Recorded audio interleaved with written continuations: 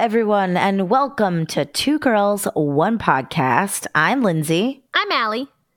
And we're the two girls on this one podcast. Sometimes we let our producer, Matt, say things. Matt, say something. Hi, something. Cute. Oh, good job. That's enough.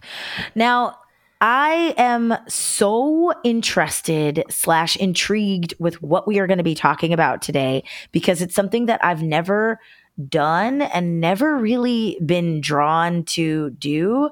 But I do have people in my life who are in sororities and fraternities of various kinds, and it has meant a lot to them. So I don't know. I'm very interested in our topic today, which is Bama Rush. Yes. So I heard about it when it was first going viral on TikTok, like 2 or 3 years ago. This current Rush season, people were referring to as season 3. So I remember hearing about it season 1 and being like, who gives a shit? Like, I was very much like, really, Why? who cares Why what is these this happening? these 18-year-old girls rushing sorority?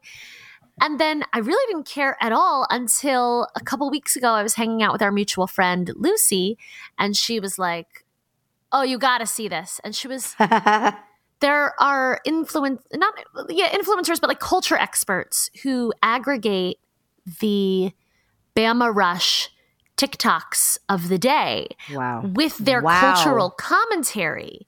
And the commentary was so fascinating that my mind was changed completely. Wait, Why you is didn't Matt send that to me. laughing That's at me? wild. No, I'm laughing with you because I am amazed by this as well. Yeah, no, I just wrote it off. I was like, okay, this is stupid and silly. And then I was reading the social commentary on, you know, what it says about femininity and feminism and performative culture and patriarchy and white supremacy. And like, it was really, really wild. And, you know, sometimes I wonder with some culture experts, like, are they digging for things that really aren't there? Or, you know, are they completely right and they're taking this really anthropological view of it? But when I started reading the commentary about this phenomenon, I was really blown away. And that's when I was like, Matt, we're covering this and I'm not even asking for permission. No, you sent it to me. I was like, what? Yeah. I was like, trust me, I know it just looks like sorority rush, but it's wild underneath. No. And in fact, Lindsay, I think you started watching it, but there is a documentary on coming out. HBO Max. Just came out, yeah. No, it's out. Yeah. I think you mean Max. So sorry. Oh, okay. Are you going to go put an X on X? Yeah. X. I put a post on X and it was about Max. And it Do you was not about say Max. that do you not say I tweeted? You're like, I posted on X? They changed They the still URL say that tweet. used to be You still say I tweet tweeted on X. No, but they are changing the URL and So the stupid. structure of it to be posts instead of tweets. They're dismantling everything. It's Whatever. Anyway. Elon Musk Maybe they could is dismantle an white idiot. supremacy next. No, that's Oh. not. Yeah, that's happen. No, they're trying to uphold it. Yeah, they are. But you know, that's on topic for today's subject. So okay, so It's you watched some of the Max. Yeah, I watched Thank you. a good bit of it, and it's very upsetting. And the documentary is making it seem like dangerous, honestly, for I wonder young how much women they're to participate dramatizing in. that or not. Yeah. I don't know. Yeah, it's hard to know, but it doesn't seem pleasant, which honestly, Rush, which I have participated in, just not sorority Rush, is very stressful. It's very stressful to see a group of people that you want to be a part of and to want them to like you enough to invite you to join. That in and of itself is a lot of pressure, and it's really difficult. Yeah, Sorry, I mean the idea of just competing so for dumb. friends versus just Right. Yeah. Can you educate me? I don't even fucking know what rushing really is. Well, Allie and I rushed a cappella, which is different. But in the traditional sense, what is it's not this? cooler or less cool. It's just very different because beyond the fact that you are trying to get these people to like you, you are also, you know, showcasing your own talent. So ultimately, like, you are participating to be a part of a group that does something, not just a part of a social group. Like, you have to fit into please like me. Sorry. You have to fit into what the group needs as far as performance, as well as which makes being sense. likable. It's not an audition, but it is, hey, am I talented enough to become part of this performance group? That it is an computes audition to me. There's that makes auditions, sense to me. But then as well, you're doing rush meals. It's called rush meals. Like, you go on basically curated dates with the people who are already in the group.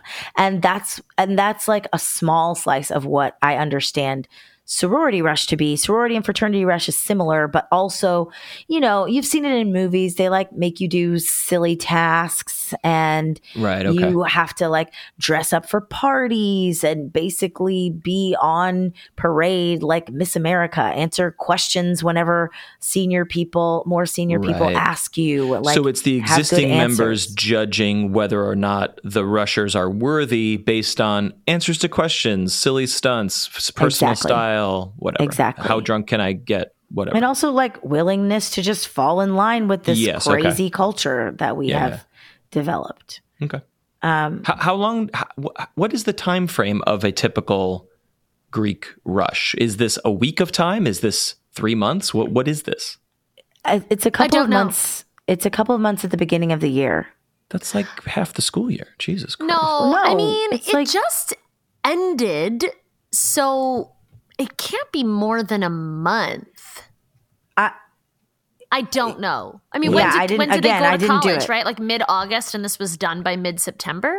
Okay. So maybe about a month, 3 weeks. That this is, makes a little we're more spreading misinformation. We don't know. We don't I'm know. sure it varies. But it's a very intense process. And, you know, a lot of people really look forward to it. And, you know, it's in their families. But I'm really excited to hear our guest's perspectives on it, the deep dive that she's done. And she was also part of a Teen Vogue scandal regarding Bama Rush. I use scandal in air quotes, but we'll hear about that as well, which I'm I'm looking forward to hearing her perspectives. The intrigue. But Matt, to answer your question, it's not like a time of year that is standard for all places. You know what I mean? It's I think it's like between a month, like 3 weeks. It's probably like between 3 and 8 weeks, depending on where you are in school and how serious they take rush itself. So it could be, you know, not that long, and it could be like 2 months worth of trying to get these people to like you, and then they're like, no. And then you've just wasted your time and your money. That was I know. me. What do you do at when the you beginning get of rejected? Yale. I rushed all the a cappella groups, and I didn't get into any of them. And meanwhile, you know, when you're rushing, you have, you know, I made it to like the second round or whatever. So then you have meals with all these different a cappella group members because they're seeing if they like you. So it was like all of my meals were with these a cappella group members, and then none of them chose me. And I was whatever, I'm like so completely over it, but I remember being very upset at the time because I knew that Yale had this. I knew that their equivalent of sororities was a singing group, and I was like, "How perfect," you know. And I really looked forward to it. My older brother went to Yale. I knew all about them. He had gotten me their CDs because he wanted to convince me to go to Yale. You know what I mean? Like I was super excited. And then meanwhile, hadn't met really the other freshmen in my dorm because I'd been busy rushing a cappella. So it actually really did fuck me up socially for a a bit. I mean, whatever. It's stressful. Do not care. But I got interviewed. At the time, it was a big deal for me. Yeah. Yeah, no, I got interviewed on NPR. I'm dropping it in here. Me and Lauren Worsham were interviewed our sophomore year after we had gotten into Shades. I remember this. We were talking about our experience and how stressful it was, how we were freaking crying, how it's like, I don't know who I'm going to go with. And, you know, like, and this is just a cappella rush. So like, I can't imagine how stressful it is when it's like, this could be where you live. This could be, you know,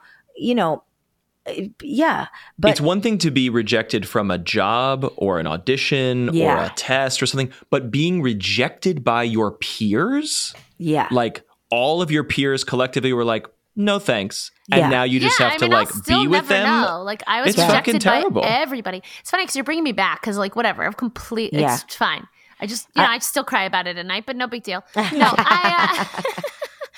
But no, it was very. I mean, I did cry when I didn't get in. I mean, and I had rushed like so many different groups, right? And you're like, because also for a cappella, you're like, was this a talent rejection? Was this a social rejection? Right. Or both? you don't know. Totally. And you don't know, and it's hard, and you might never find out. Like I never you're did. 18, you're not going to go and talk to a 20-year-old and be like, "Why don't you like me?" That's not going to happen. Well, also, you're just even in the if dark. they tell you they don't. You don't know if it's true or not. Yeah. Yeah, like that one too. group was like, "Oh, well, we were so sure you were going to go with this other group," and the other group was like, "Well, we were sure you were going to go with this other group," but they're like nobody, you know.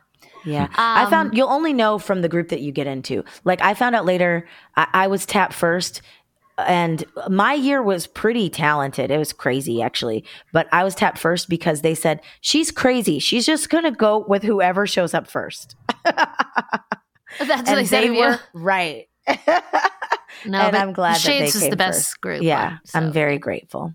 Actually, there's too many a cappella groups at Yale, so like often spreads the talent thin. Yeah. But anyway, it is so funny that like Yale's equivalent of a sorority is just like an extremely dorky equivalent. You know what I mean? people who like to sing in harmony together. We're just theater camp meets Glee, and that's I Yale. think maybe a more potent comparison, and frankly worse, is secret societies. Secret societies now are different, but they were very much created for like the straight white men to like maintain their power. Yeah, like, you know, and like no people of color, no Jews, no women were allowed in for a long time. Yeah. Well, women weren't even allowed into Yale until 1969. So yeah. So, 69. Okay, yeah. So that's fucking crazy. Yeah. wild. I mean, that's the thing about feminism is like we grew up being told like women were equal and stuff, but it was only like pretty recently still in my life where I'm like, you know what? In the grand scheme of human history, feminism just started. Just happened. Yeah. Like it's so true. Just began. Yeah. I also liked being a Black female child in Atlanta where people are like, racism doesn't really exist. And I was like, my mom was the first person in her family to go to an integrated high school. What is happening? Y'all are wild for this. Your parents poured food on my parents. We can't be acting like Lindsay, everything is hunky-dory. Did I tell you the story when I learned about Dr. Martin Luther King? I was really little. I want to say I was like in kindergarten, but I was convinced that this must have happened hundreds of years ago, right? Oh, because, right. you know what I mean? So my friend said that her dad heard Martin Luther King speak. And I was like, there's no way your dad was alive. Like I was so convinced. And then like way later found out that like, yeah, it just happened. You know? And I was like, what?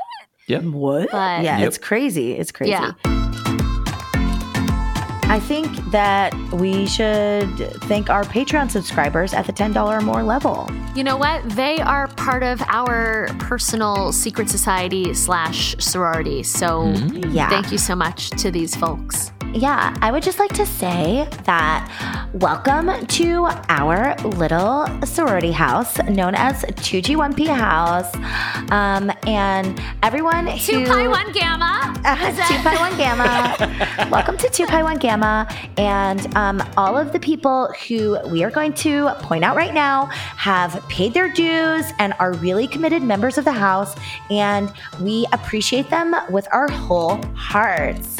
So I would like to thank Wesley Cordell, Jerry Duran, Jessica Fox, Kathy Phillips, Matthew Scott, Melissa Elliott, William, Jessica Kai Bell, Ken M, Kelsey Murray, and our newest member, Bowie Barks.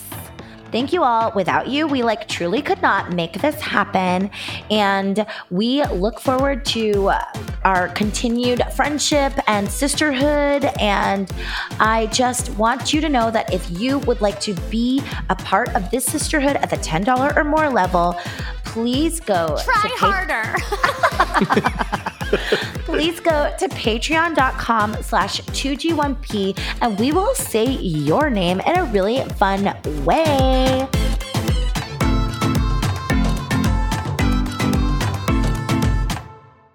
All right, everyone, it is time to welcome our guest. Our guest today is talking about something that I know very little about.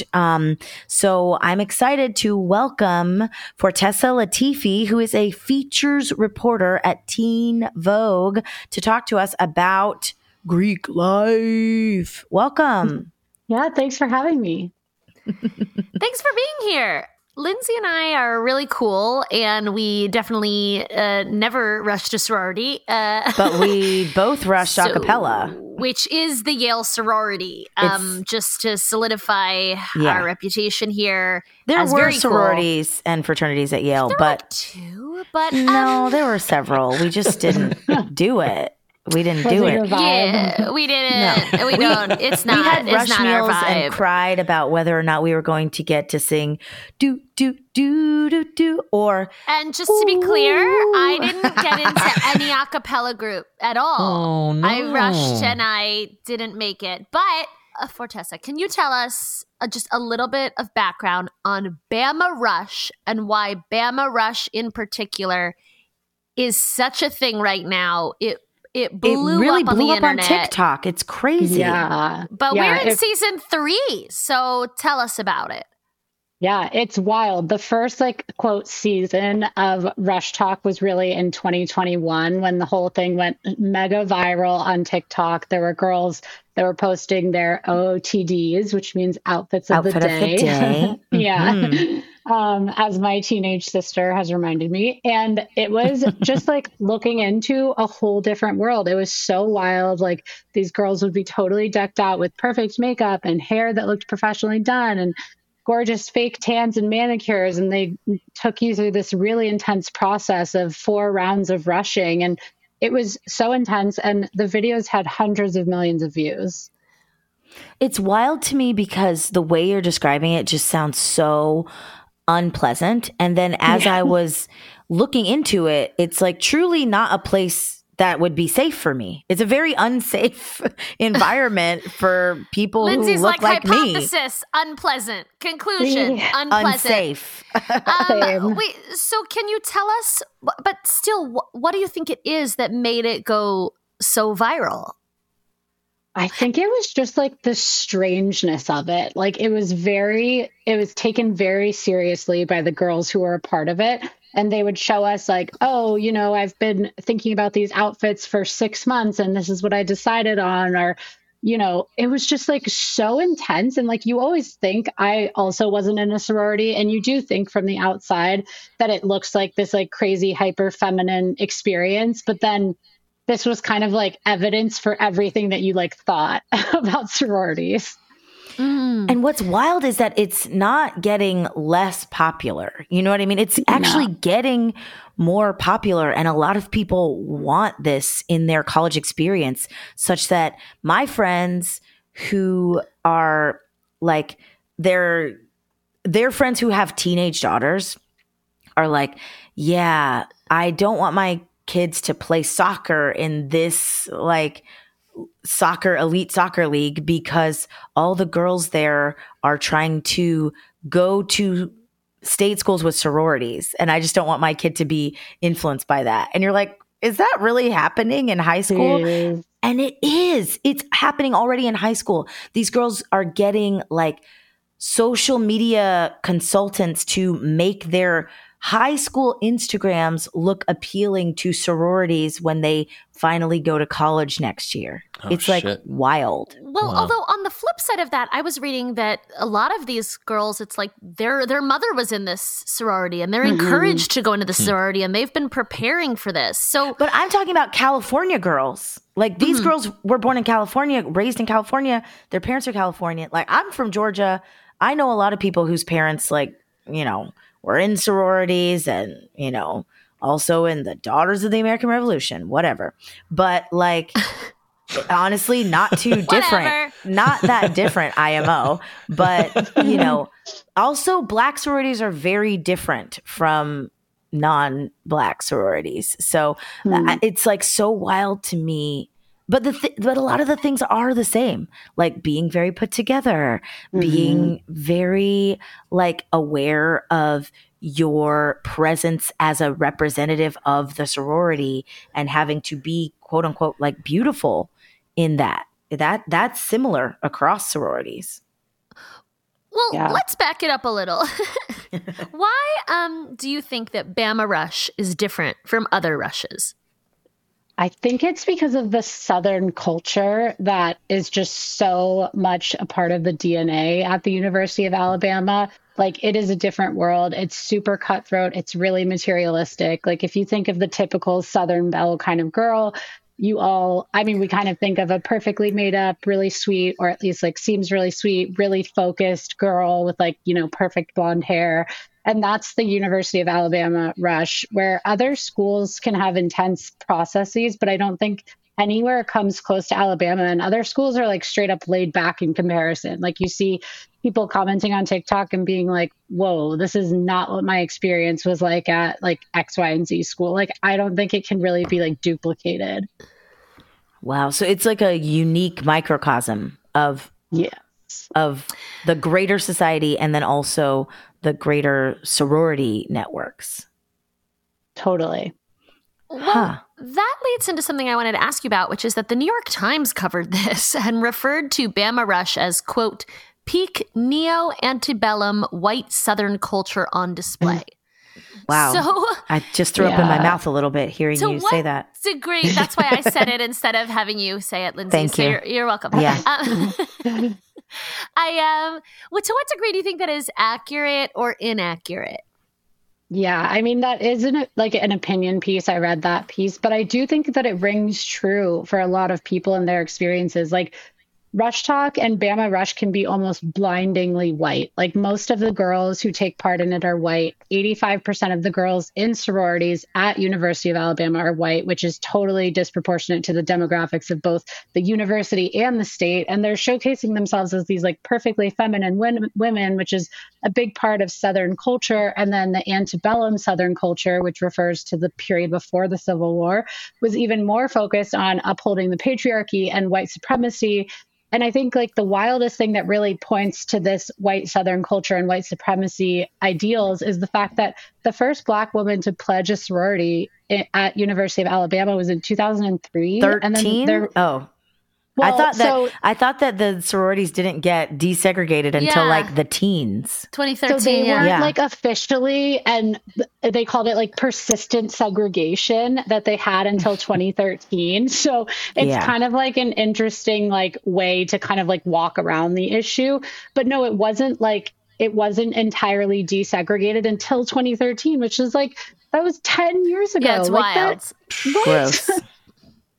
Wait, but what were you saying about 2003, the first Black woman to pledge a sorority was in 2003 at the University of Alabama, but then there was still this, what they called persistent segregation. So they were like, looking at people's skin color and taking that as like a reason to take them in or to not. And even to this day, like only 15% of sorority members are non-white, which is just like kind of bananas. Like, I don't know how, if I were not a white girl, how I would walk into sorority rush at Alabama and feel like safe. It wasn't going to be part of the conversation. You can obviously speak to that. It's just, I don't know.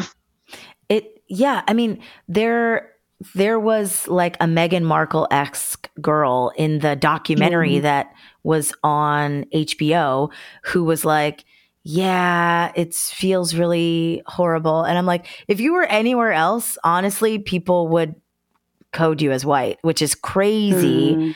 And, fascinating. Well, I mean, a lot of white people didn't know Meghan Markle was Black until everybody was like, yeah, that is a Black person. And they're like, oh, huh. And now we hate her. Now we think she shouldn't be married to the Prince of England. Gross. Yeah. Well, you didn't even know until someone told you. But anyway, and that's what's her name? Jordan? I think so. I don't remember. Sorry, I'm misnaming you. But I mean, I was like, I can't even imagine. I'd be like, girl, get out of there. Don't do it. Yeah. It seems not worth it. Your mental health is going to take a serious toll being around this, which Well, is I guess probably what's so- why it was easy for it to stay segregated. I guess what's so interesting is the extent to which the current PNMs, potential new members, but like the extent to which the current sorority members do or do not realize these standards and systems that they are enforcing. Yeah, I it's mean, very they're fascinating. still like very young, right? Like I think about, Yeah. like I didn't have the language to express, like, I don't even know if I like knew the word patriarchy at 17 or 18, Yeah. or I don't think I could have like spoken to like, what are white beauty standards and why are that, you know what I mean? So like, Right. Like they probably don't, a lot of them, or maybe even most, don't quite realize what they're upholding, I would imagine. yeah, I don't know. I don't want to be like an apologist or whatever, but I do think Right. like that is kind of like what college is for, is to like get the language to talk about those kinds of things. And then sometimes you look back and you're like, whoa, that was weird. Like, why was I a part of that? Or I don't know. Even when I think about the Me Too movement, it made me reflect on so many interactions where I was like, oh, that interaction was like completely inappropriate. But I was Yeah. just like, I didn't have the language for it. Right. I was Yeah. like, oh, this is just how it goes. That's just how it like, you is. know I what I just- mean? But do Don't we wanna think think that, about it. Professors are. Yeah. do we think that younger generations are getting that language through these movements and through modern internet culture? And could we be breaking cycles here? What are your observations on any of that, if any? I mean, I do think that they know a lot more than like I did at that age, just because of the fact that they have like the entire internet at their disposal. And also like they lived through the summer of 2020 and the Me Yeah. Too movement and the Black Lives Matter movement. And Right, that's so what I mean, they might, have more language and more understanding. But I do think it's like hard to look at things that seem like innocuous to you as like an 18-year-old, like, but I just want to be in a sorority with these girls and like hang out and whatever. And like, why is that so bad? You know? Yeah. It's also like, I mean, exactly what we're saying. You kind of know that it's not right. You can feel it. You're like, this isn't right. But I think that we weren't empowered to point it out. Right. No. When I was that age, like you said, there hadn't been, the summer of 2020, there hadn't been a Me Too movement. So we'd be like, this isn't great. I wish this wasn't happening. I guess I'll just move along with my life though. Whereas now I think that a lot of young girls do have the ability to be like, look, that's whack. You can't say that. And I'm not going to stand here and let you say that to me. So I do think that there is a little bit more of that. But if you're But the we only also one live in saying a very it, polarized world. Yeah. Like it If was you're the crazy only when one I went saying to, it. I did a road trip during the pandemic and I went to Nashville and there were all these bachelorette parties and I was like, oh, there's no pandemic here. Like, you know what I mean? Right. There's, they're probably seeing a totally different TikTok and everything. Yes. But Yeah. diving into more of just like, so when I first heard about this, I actually heard about it during season 1. My friends were making OOTD parodies and I was like, what the fuck is happening?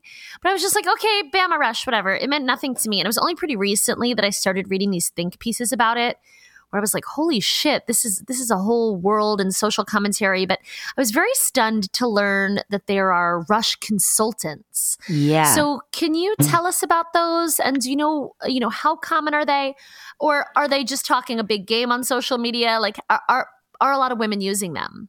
And what's the I mean, I average that they think- get paid? Because that's who I was saying, that's who's curating these Instagram profiles and stuff. These are Rush consultants. Right. Yeah. I mean, they make like $150 an hour, which is just kind of bananas. That's what Yeah. I made to tutor chemistry, which I personally had to study for.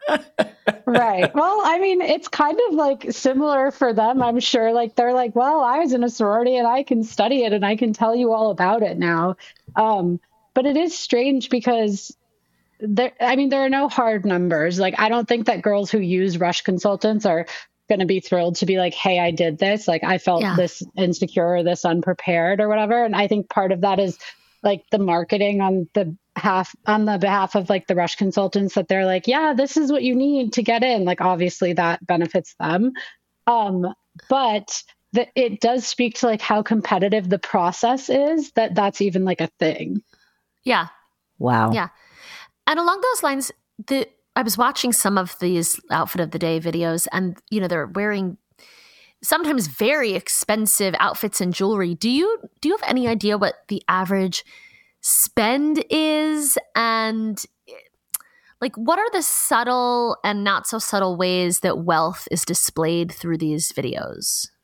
Yeah, it's so strange to watch. Like you'll watch the videos and the girls are wearing like brand new dresses and designer jewelry, and they'll be like, oh, this bracelet's from Amazon. And then they'll be like, this ring is Cartier. And you're like, oh, that's like $1,000 ring just like chilling on your finger. Like it's just like so strange. And then they'll be like, oh yeah, my shoes are like Jimmy Choo or whatever. And you're just like, wait, what?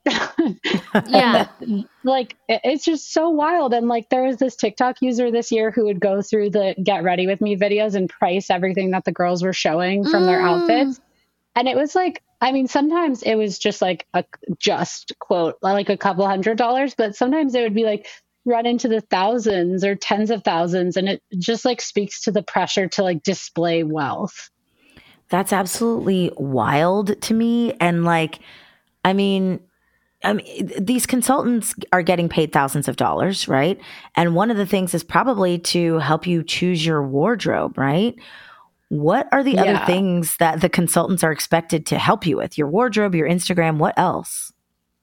So from my understanding, you have to like write like a letter to the sororities, basically being like, this is what I would bring to the sorority if I were like accepted in. So it's kind of like a college application essay. So they get help on that. And then also just like how to present yourself. Like when you're walking into houses, like this is what you need to do, or like make sure that you don't do. Like there are so many unspoken rules in these kinds of like mini societies that like that's what the rush consultant is for, is to be like, hey, make sure you don't break this rule that you didn't know about. Wow. Well, along those lines, it seems like a lot of the girls are basically getting social media famous from this, but at the same time, the consultants and sororities are advising them on what to post or not post. And it seems like that, I don't know, there was like a weird thing to navigate there as well in terms of like the Alabama seems to, Bama Rush is benefiting from this TikTok exposure. But then I was reading that they advise girls not to do that because they don't want that to be while you're rushing or something. So did you have any some girls have said, I mean, you're what you're saying is right. Like I saw that some girls were like, I only came to Alabama because of Bama Rush. Like that's the only reason I came to this university is because of Bama Rush. So they're definitely benefiting from it. And then meanwhile, like I read that the organization that governs Rush has social media guidelines. So how much are girls following these guidelines? What are these guidelines? Yeah, there's this super strange line to walk where like being popular on social media could like help you because the sorority obviously like wants like the it girls of like the campus, or like it could really hinder you because they could be like, why are you like bringing all this attention to the sorority? Because there is kind of this like level of secrecy, and you don't want to be seen as doing anything or posting anything that goes against the sorority's like stated values. So I think there's this like really strange line to walk where girls are like, okay, what do I want the most? Like, I want to be in this sorority, but like for these young girls, like what is really bigger than social media fame, That's so wild. I'm also, okay. Yeah. What is the Greek, the Pan-Hellenic organization, what are they saying about Bama Rush in specific? Have they spoken about it? Because, like you mentioned, it's not like this everywhere.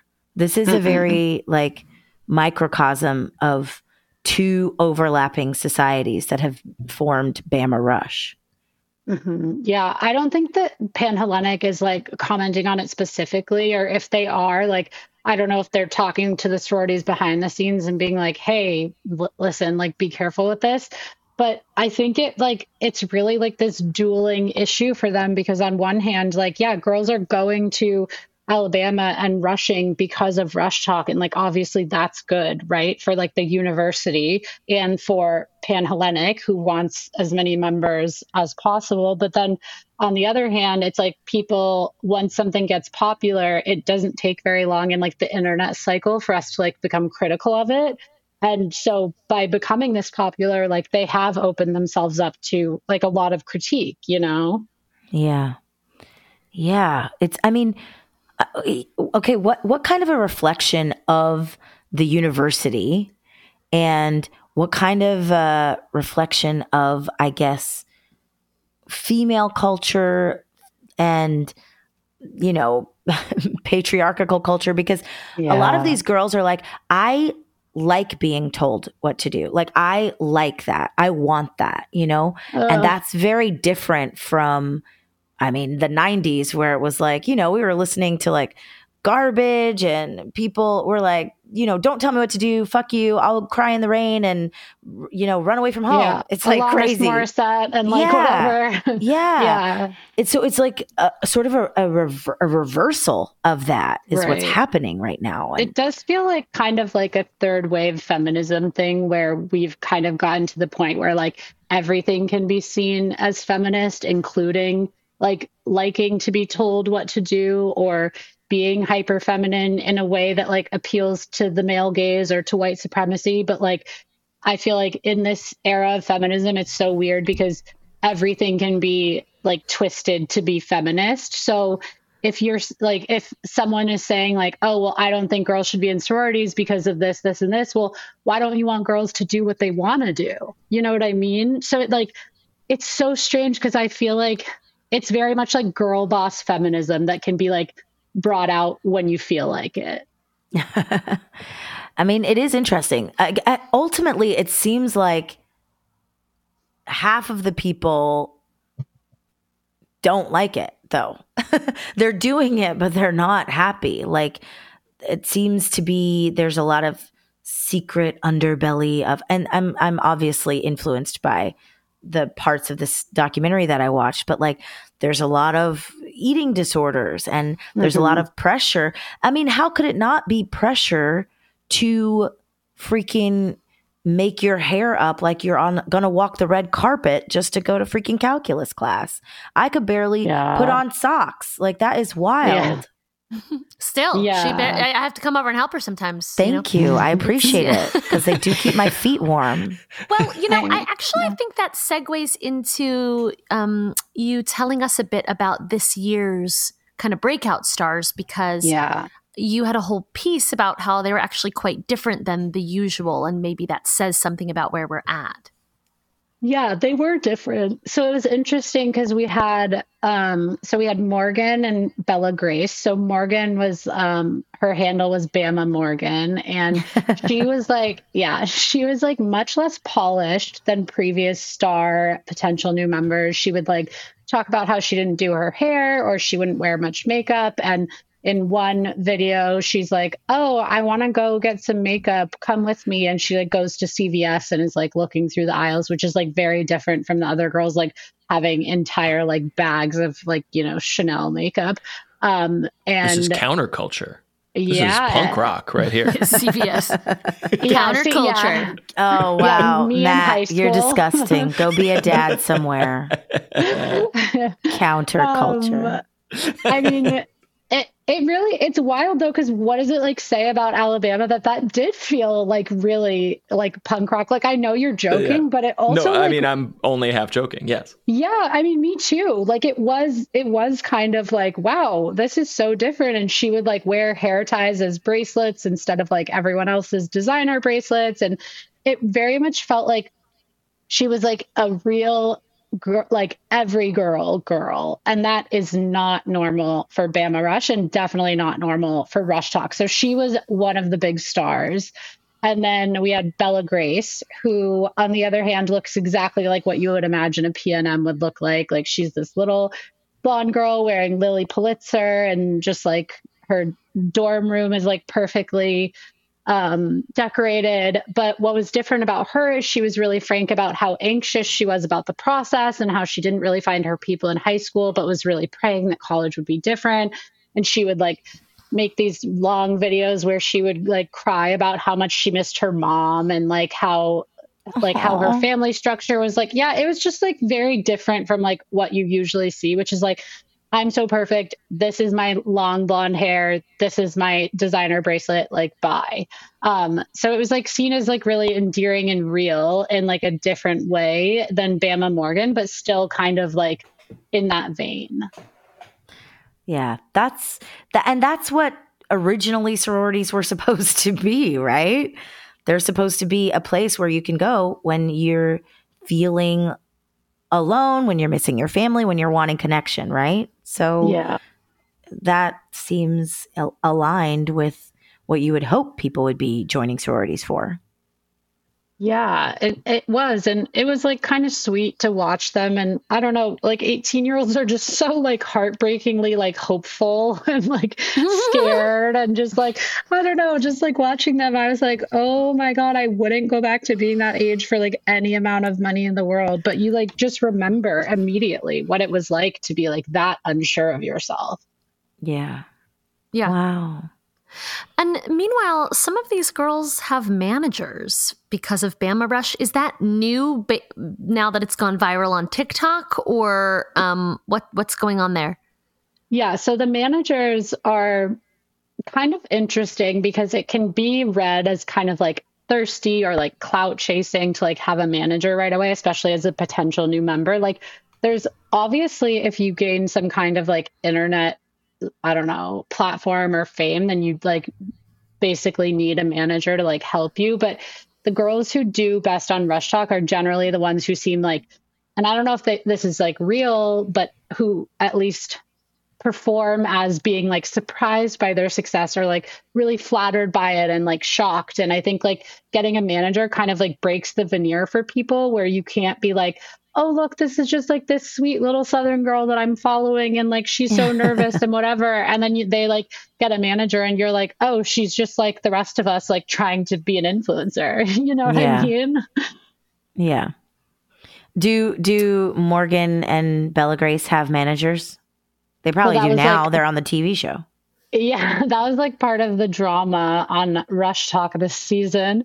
Was that I know I hate myself. Was that I think it's funny because I can hear you resisting saying it, I know. But you're like, this is the actual way you have to say it. Like it's true, and also I can't stand it. But I think what you meant to say was previously on Rush Talk. Previously on last season's Rush Talk, whatever. I feel like the like Real Housewives recap, but it was like Morgan was kind of seen as like a little bit like shady because she had like a manager email in her bio like while she was going through Rush and while she was like so people were like, oh my God, shady, like this is what Morgan's trying to do. And then other people were like, no, like get your bag, like blah blah blah. And there was like kind of this like dueling thing. And I don't think even now that Bella Grace has like she at least doesn't have like a manager like in her bio or like explicitly stated. I don't know if she like does behind the scenes. And she also like seemed to be much more like discerning about like PR packages and stuff. So there was like definitely like Morgan almost immediately, obviously brands were like, let me send you this, let me send you that, whatever. And she would like open stuff up like in a video. And I think that like half of Rush Talk was really like, okay, side eye, like, like, you know what I mean? And then the other half was like, no, whatever. Like I would do the same thing, but it's not, I think like we want people to at least like hide it, you know? Yeah. Yeah. But this is so analogous. Yeah, I'm like you want to pretend like it's not happening. And Morgan's like, I'm out here letting you guys know. Yeah, all these other girls are trying to pretend like it's not happening, but like I'm the real one. I'm showing you behind the scenes. Yeah, she's like, I'm the honest one. Bella Grace seems like I don't know. She's very cute, but she seems like a little Stepford wifey, right? Like, it's like, are you, what's going on? You know? She very much reminds me of in Miss Congeniality, like Miss Rhode Island. What is her name? Just like my favorite day of the year is April 25th, you know? Yes, because it's not too hot sweet. and it's not too cold. Yeah. Yeah. Like, her whole thing is that she greets everyone, right? Every day. She's like, good morning, everyone. And it's very sweet. But also like, how can this possibly be real? But it is. I mean, whatever. It might not be, but it feels real. Well, and that's why people like it. Just hearing about it and learning about it, it feels like a reality television show, but it's unfolding on social media. And there's two ways that people can watch a reality show. Yeah. One is like, oh, can you believe she did that? And then the other viewer is like, oh, I understand that everything is manicured and scripted and managed and whatever, but I'm here for it. And I think those two audiences are also consuming social media in that same way. And this is it. You are covering this hashtag drama, I guess. It's fascinating. Yeah, and it's crazy because they're like the producers of their own reality show, yes, right? Exactly. Like, which is what influencers have been since the dawn of social media, of like, this is television and this is movies, but hey guys, I am the authentic, I'm cool, I'm like you. This is the real me. I'm in my bedroom, except I'm actually not, because it's very precisely curated. And those differences are now playing out in very tiny slices of subcultures like they are here.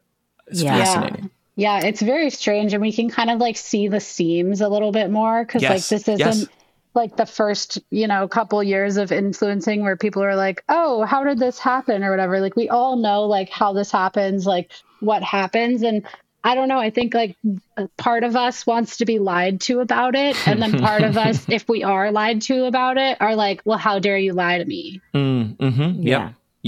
Yeah. Speaking of all that, I would love to hear about the Teen Vogue interview that you did and the fallout. Oh my God, dude. Not to bring up perhaps a traumatic, because I'm also curious, how much did their followers come after you or what? But if you could just take it back for our listeners. Yeah, that was wild. Okay, so this was like popping off on Rush Talk. I was like, this is really interesting that these two girls are like a little bit different than normal, like whatever. So I reached out to both of them and I didn't like think I would hear anything back, but I did. So I did a story where I interviewed both Bella Grace and Bama Morgan. And I just talked to them about like Rush Talk getting more relatable, like whatever. Like it was like a very positive story. And like, I was like, thought it was like so fun and like light and fluffy and like whatever. And then I like posted it and I like share it to TikTok and stuff. And like, I swear I have written about like QAnon and like January 6th and like literally like serious issues in this country. This is not surprising at all. And like, I have never been the subject of hate like I have been after this Bama Rush story. Wow. It's like, it reminds me of like Swifties. Like, what did they not like?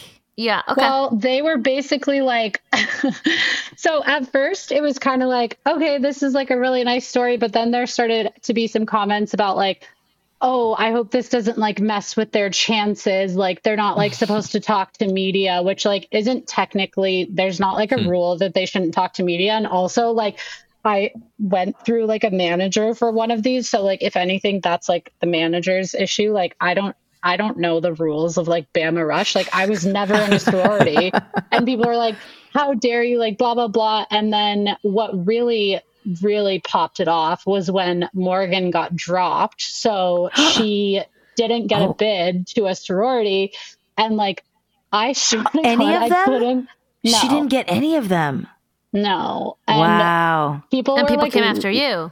Oh my God. I could not open TikTok because every time I did, there were just like thousands of notifications and people were like, just calling me like the internet's favorite word, like a gaslighter, which I was like, literally, what do you mean? Like, what do you mean? That's not what that word means. Gaslighting is not inviting someone to an interview. Right. Like, You're the reporter. It's their problem to whatever stupid rules. You're just doing the thing that Your you job. do. Mm. also, Yeah. if I really thought that this would like negatively affect their chances to be in a sorority, like I would never like mess with like an 18-year-old kid's life just for like Right. this like light, fun story. Like people are like, you would do anything to get a scoop. And I was like, what scoop? What are you talking What is the about? scoop? Like again, You I would do don't anything think for that the means what you views. think it means. Like The what? clicks. Yeah, I was, and then other people were like getting really like conspiracy minded about it and being like, oh, I bet like Teen Vogue was hired by like so and so. And it's like, what? Oh my gosh. Literally, what do you mean? Wow. And then it also just didn't make like logical sense because like Bella Grace also was part of the story and did an interview with me and got in a sorority. So it's like, how do you Yeah. explain that? Like if it was my fault, like, which honestly for a minute they like got me, like I was like slacking They my gaslit editor. you. They gaslit They you. did. That literally. I was so upset. I was like, oh my God, do you think that I really did this? Like, do you think that I like messed with this girl's like future? Like, I was really upset because like that's like the last thing I would ever want to do. And my editor was like, literally no. Like, and I was like, oh, okay, right. And then I had to like get off the internet for like, I don't know, like 5 days because it was like insane. Like the amount of hate I was getting, like people who I haven't talked to in years were like texting me and being like, I saw a video about you on my FYP. And I was like, please don't tell me about it. Wow. Oh my God. That's so wild. Yo, teen girls are wild. We need to be harnessing that for good. Well, But It's it like- wasn't just teens. It wasn't. though. Yeah, That's what I was who's saying, the yeah. audience? Yeah. There were literally like boomer women just like Right. like commenting on my thing and being like, I can't believe you. You should be ashamed of yourself. And I was like, Deborah, what are you talking about? And like, why are you so upset? Like, this is insane. But They that were all speaks to claiming who's. that you sabotaged them when all you did was reach out and Talk request to an them. interview, and they Yeah, said they yes. gave But the I- interview. Either like purposefully or like knowingly sabotage them, even though like if I did, I only got like a 50% on the test because like Bella Grace still got into a sorority. So I was just like, Yeah. at first I was like, what do you mean? Like, how could this even possibly be true? And then it just obviously like logic doesn't really have much to do with it. So I just like had to like get off the internet for a few days. And I was just like, man, this is wild that this is the story. That, like, Yeah, I saw you you think on it's- TikTok just like replying to comments over and over again. Like, I reached out to her manager. I reached out to her manager. I reached out to Yeah. her I was manager. so Right, upset. yeah. And I like, Yeah. I obviously did like the rookie mistake of thinking I could like explain myself. Mhm. And then I was just like, okay, this is like really upsetting and really just absurd. Like, Truly. yeah. That's- Yeah. But did you learn who the audience is for this content? Meaning, like we just kind of were saying, oh, it's other teen college girls, but no, it's like, I don't know, middle-aged women or alumni who are like, yes, I used to be there. Now I'm following it again. Like, I mean, Yeah. I very much learned about this from a gay man who is my age, and then mine and Lindsay's college friend, Lucy Wynn. right. So it's not people Yeah. who are in the Not culture. anyone. It's No. not anyone in the South. It's not. No. Yeah. I right. mean, Yeah. It's fascinating. Yeah. But 'Cause I think interestingly, it's never popped up on my own For You page on TikTok. It's never Oh. Even popped after up I on started mine researching either. it. Yeah. Yeah. I'm It's never jealous. popped on mine either. Which is, well, I'm also interested. Outfit of the Day didn't start with sororities, right? That was just a No. thing. And then they embraced it because it's like, you need to know what you're wearing to your rush meals and stuff. Yeah, and I think it was just like the way that like anything on the internet is really fascinating if it's like a look into a world that you've like Yeah. never really seen Right. before. So like a lot of, I mean, like the joke about it on TikTok was like, why am I 35 with 3 kids and like obsessed with like Bella Grace or whatever? And it's like, yeah, actually, I don't know. That's weird. Yeah. Yeah. It's not me. No. I On resisted. the bright side, in terms of just ending this on a positive note, I was also reading some very interesting commentary on the positive things that this says about Southern culture. Like I was reading something that was saying how essentially like a lot of these Southern girls don't understand the rest of the country, just like shopping at all these big box stores. There's a lot of girls talking about boutiques. Like if it isn't some big designer name, there is a lot of like shopping local, supporting local businesses. Like what are some of the positive takeaways about culture, I suppose. Yeah, I think that was like a really cool thing is that there were like a lot of local businesses and boutiques, which was like something that I'm not really used to. Like when I was a teenager, I was like shopping at Forever 21. Like I wasn't going to like a boutique. So that was like kind of nice. And I don't know. I think like generally it's hard to take like a lot of positive things out of this. Like I think I could really like wring my hands and like come up with some if I were like forced to, but like Yeah, all right. but a lot of it is just like capitalism and like the patriarchy and like beauty standards. And it's like, yeah, these girls are like obviously choosing to be a part of it. But if they're going to a school where like most people are in a sorority, like, I don't know, what does it say for like your social life if you choose not to do that? Or like, I don't know. It did seem like important to me that like the, breakout characters this year were like more like relatable girls but it's still like, okay, like relatable inside this like culture. It's so interesting because there is a small extent to which it's like, oh, you have to brainwash the youth. I mean, that's a little bit strong in order to uphold systems, right? Yeah. So they're playing a part in this system that they don't even necessarily realize, but then they're going to walk away perhaps with really positive images of sorority life and Rush and what it did for them, because I hear that there are really positive repercussions for them past college, to get into these and be in these like social echelons. So it's definitely interesting. There was one more bit of commentary that I read that was really interesting that was sort of looking at, okay, what are the blurred lines here? How much of this is Bama Rush Southern culture and how much is this Gen Z? And how does it overlap with just our lives on the internet today and performative culture and all of that? I mean, when you were talking about like these kids are maybe like upholding systems that they aren't totally aware of, I was just thinking like, man, I'm so lucky that when I was doing that at 18 in whatever way, because I'm sure I was, that it wasn't like immortalized in TikToks, Like, exactly. That's just like a much different way that Gen Z lives that I kind of feel bad for them for, because they're like, they almost like don't have the chance to just like make mistakes like privately. And I know they're choosing to post on TikTok, but like their frontal lobes aren't developed. Like they don't understand. No, it's not a choice. If everyone else is doing it, they have to do it too. So choosing is a tough word there. I agree with you 100%. Yeah. Like it just, I don't know. It just makes me sad for them. Like I want them to be able to like make their choices like in private, but like privacy I feel like just doesn't exist in so many ways anymore. Like even for people just like out in public, like you always feel like if something weird happens, like you could be like recorded, or like I don't know if you guys saw that TikTok that went viral yesterday of like a girl like taping this other friend group that she didn't know while they were like talking shit about their friend, and then being like, Sally or whoever it was, like, you need to hear this. This is what your friends are saying about you. And I was like, man, that's so wild. Like even like private people, like quote, like not influencers, not celebrities, don't really like have privacy anymore. Yeah, that's what's really scary for me. I'm like, I need to find a Luddite community to raise my kids in.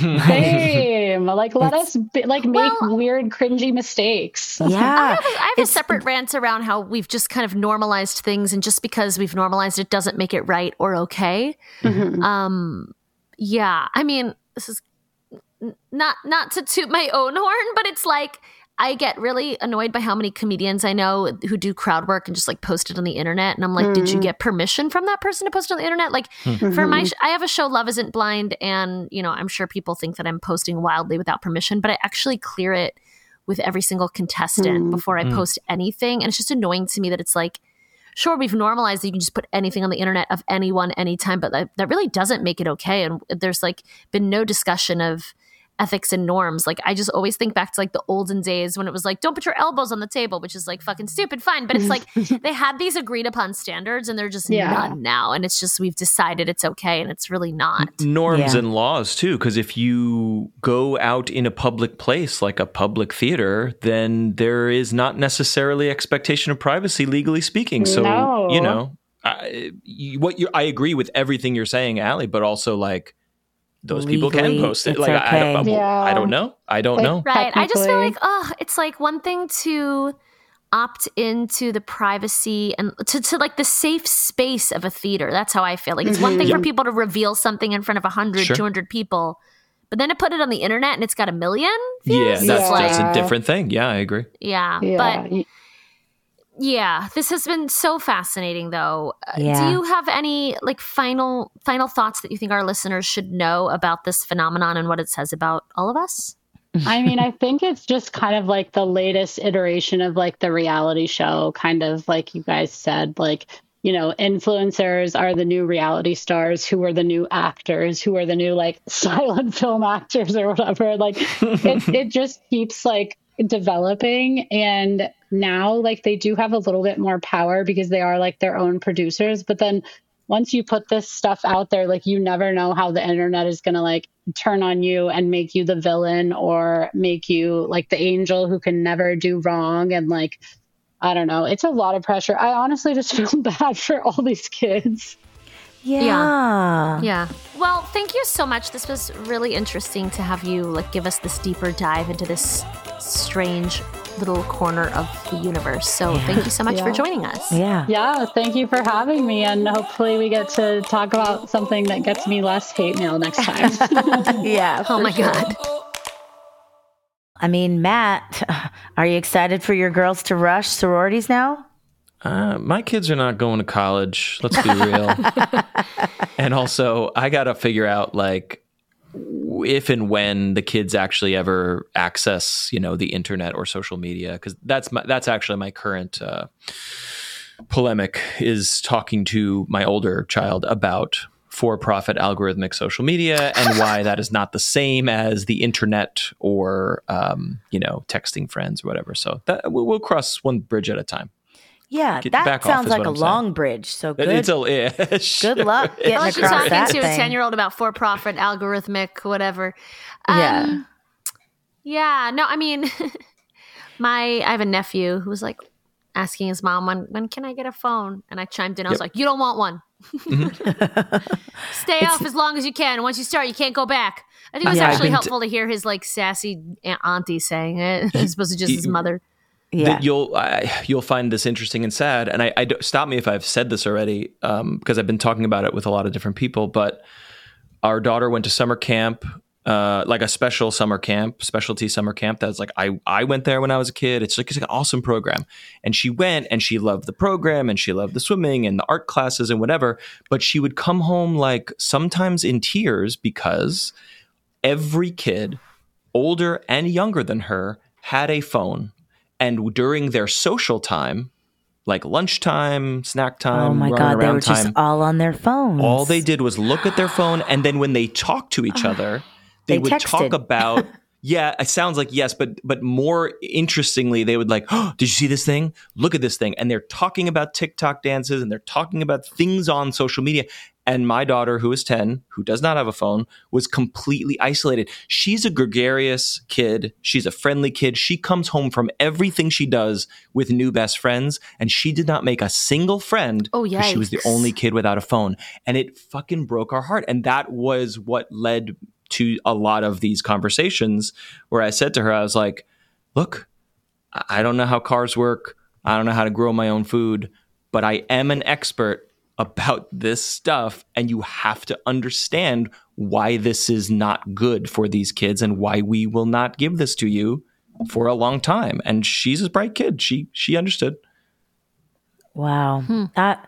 That's so sad that it sounds like this special place for you kind Yes. of got ruined for her, which It's summer camp. you never I think want. the That's not what you parents want. need to unionize and just have some established rules.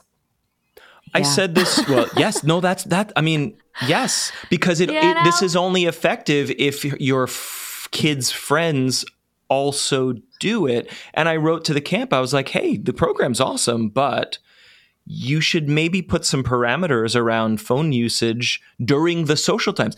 Kids need phones. I get it. I understand you need phones for emergencies and for texting friends. But like when it's time to sit down and have lunch together, maybe that's like a no phone zone or something. Right. No, It's I not mean, I think that makes a hard. lot of sense. I feel like such a boomer, but I do think that makes a lot of sense.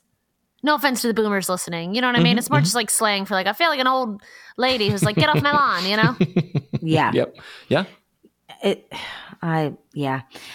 I'm so worried. I'm proud of you, Matt, for, doing the hard talks and just sticking to your guns, because I know a lot of people are like, well, if everybody else has it, I don't want them to be behind. And it's like, but they're not going to be behind. As soon as they get one, it's going to be instant. But it's a nuanced conversation because, again, the screen itself, I hate this whole screen time debate because not all screen time is created equal. My kids watch screens. Not all screens. Not all screens. I was barely allowed to watch TV as a kid, and everyone else was watching Look at TV. you. Look at you. And look at me now. Addicted to screens, just like the rest of them. But like I've said, the best educational content ever created in human history is on YouTube Mr. Rogers, now. Yeah. Mr. Rogers, all due respect to Mr. But I'm saying, like, you can watch Mr. Rogers, you can watch amazing YouTube. But when the algorithm suggests you fucking conspiracy videos after the Mr. Rogers video, that's where we get into trouble with what kids are consuming and what they're allowed to consume. And normal what was parents really don't. in those elbow patches? Normal parents don't get it. I talk to parents all the time. They're like, oh yeah, the ads. I'm like, no, it's not the ads. It's the anorexia videos that will come at in the feed after the other videos that they watch. Yep. We've covered it here. Yep. You all know it. Well, Bama Rush. It's so funny though, because I think there is, I don't know. It's just interesting that this type of person exists. And I do in think 2023. Yeah, I do think I would have not believed it, and I wouldn't have believed that so many people want to be that person. So, you mean it's be that Bama Rush person? Yeah. But of course, I mean, if you grow up and this is the culture and but it's people who did not grow up in that culture as well. Yeah. Some of them as well. But for the majority, I was reading, it's like their mother went there. They're getting letters of recommendation from like prominent women, and it's a very society thing. Mm-hmm. And so I understand if you're young and that's the culture you're raised into, and you want to do well and move up the ranks, and you don't have the awareness yet of how that's affecting others and blah blah blah. Like, I totally see how someone would get swept up in this 100%. Yeah. I mean, not me or anybody that I like, but I mean, it's the same way like bar and bat mitzvahs are out of control. Yeah. Mm-hmm. Yeah. Is it that different? Vein. It's there's no fucking reason for bar and bat mitzvahs to have a theme and all this stuff. And I mean, Israelis have like a fucking pizza party. They're like, whatever, but American Jews. So, if we're really honest with ourselves, all of us have some kind of cultural thing that we've been swept up in. And every single person. Ask me about mahjong. Ask me about dodgeball. Like, there's something. It is addictive to sort of be a part of something that has its own language, which is the whole podcast culture here. Yeah. That can be very positive or damaging, especially when you're too young to really analyze it. And look, the same way when we were high schoolers, it's like I remember being like, college was like such a thing. Like, you're going to go to college, like the best years of your life. Everybody like talks it up and you look forward, so I understand that if the whole college conversation is also wrapped up in sororities and fraternities, like I completely see how you would just go straight down that path. Something we didn't even get into, which is so interesting, is how it's completely different to rush a fraternity in Alabama. Oh, and wow. like the displays of femininity versus masculinity. Oh man, now I'm sad. Yeah, we didn't even go there, but like they're not. We should talk about like rushing Black fraternities and sororities as well. That's a whole other different thing that that also I didn't do, so I don't know. But it's kind of you were in the Black acapella group, so yep. And Black people in that group rushed Black sororities and fraternities at Yale, and we were like, why? But then the other thing too is like, that's a whole can of worms, right? Because that can be a really safe space when you're a minority and you have a place for people, you know what I mean? Like, So it's very interesting. I'm most fascinated with the accidental upholding of social norms that maybe need to be toppled.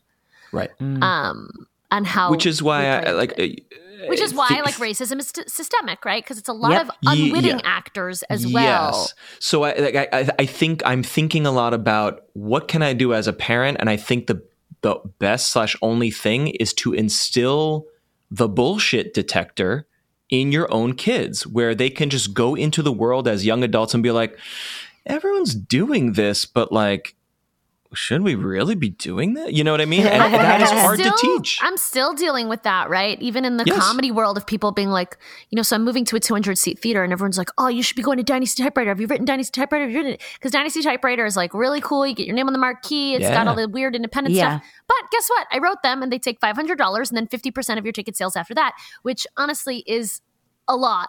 And so it's like still navigating like, well, everyone says I should do this, but like business wise, it doesn't make any sense to go there. I'll make less money to sell more tickets.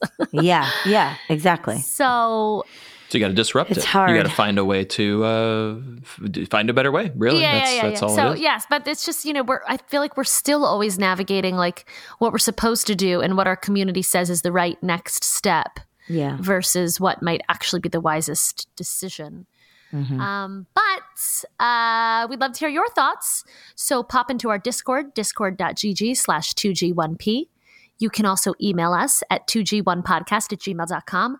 We love voicemails, so please consider leaving one. 347-871-6548. That number again, 347-871-6LIT. And then just so you know, we don't answer. I mean, that'd be cool if we did, but like you just call and you leave it. It's beautiful. I'm Allie, ALLI _GOLDI, Allie _Goldie across social media. I'm at The Lindsay Life, TheLindseyLife across all social media platforms. And Patreon is no longer a nice to have. It's a will this podcast continue? So please visit patreon.com/2G1P. And thank you to all the new Patreon subscribers who have really shown up for us. It means a lot, and it's going to help us. We promise. Yes, thank you. Heart your faces, everybody. Bye. See ya.